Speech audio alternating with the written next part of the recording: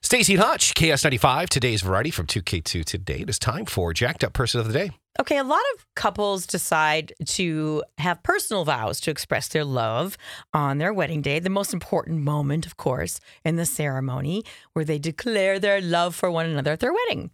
A lot of them do the in sickness and in health, but one bride-to-be has caused kind of an uproar online because she explained why she wants to remove the sickness and health line for her big day.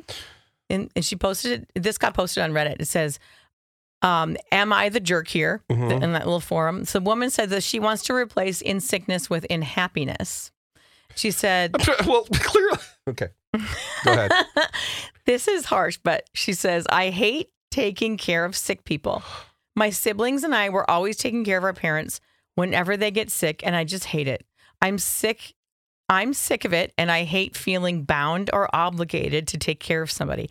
Needless to say, other members of the forum were left, pretty... they were shocked. Let's put it that way. I would be enraged. Like, Right. I would be like, if They I were her raging. husband, Yeah, which prompted the bride to clarify that she'd take care of him if he had a cold. Oh, no, she didn't. She replied with that? Yeah. Oh, my God. I can't. Yeah, that's not good. Oh, my God.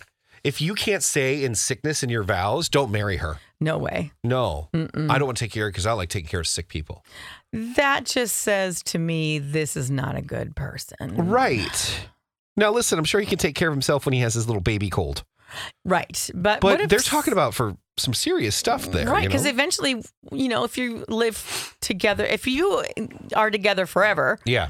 one of you is going to eventually get very ill and then pass on. Well, what she should have said, here's how she should have handled. This is why she's a jerk, because she said it the way she did. Yeah. What she should have said is, I'd like to write our own vows. That's what she should have said and just left it at that. Right? Yes. But look who the one's getting married and who's not married. The one giving the advice. Uh-huh. I guess we'll play this for her.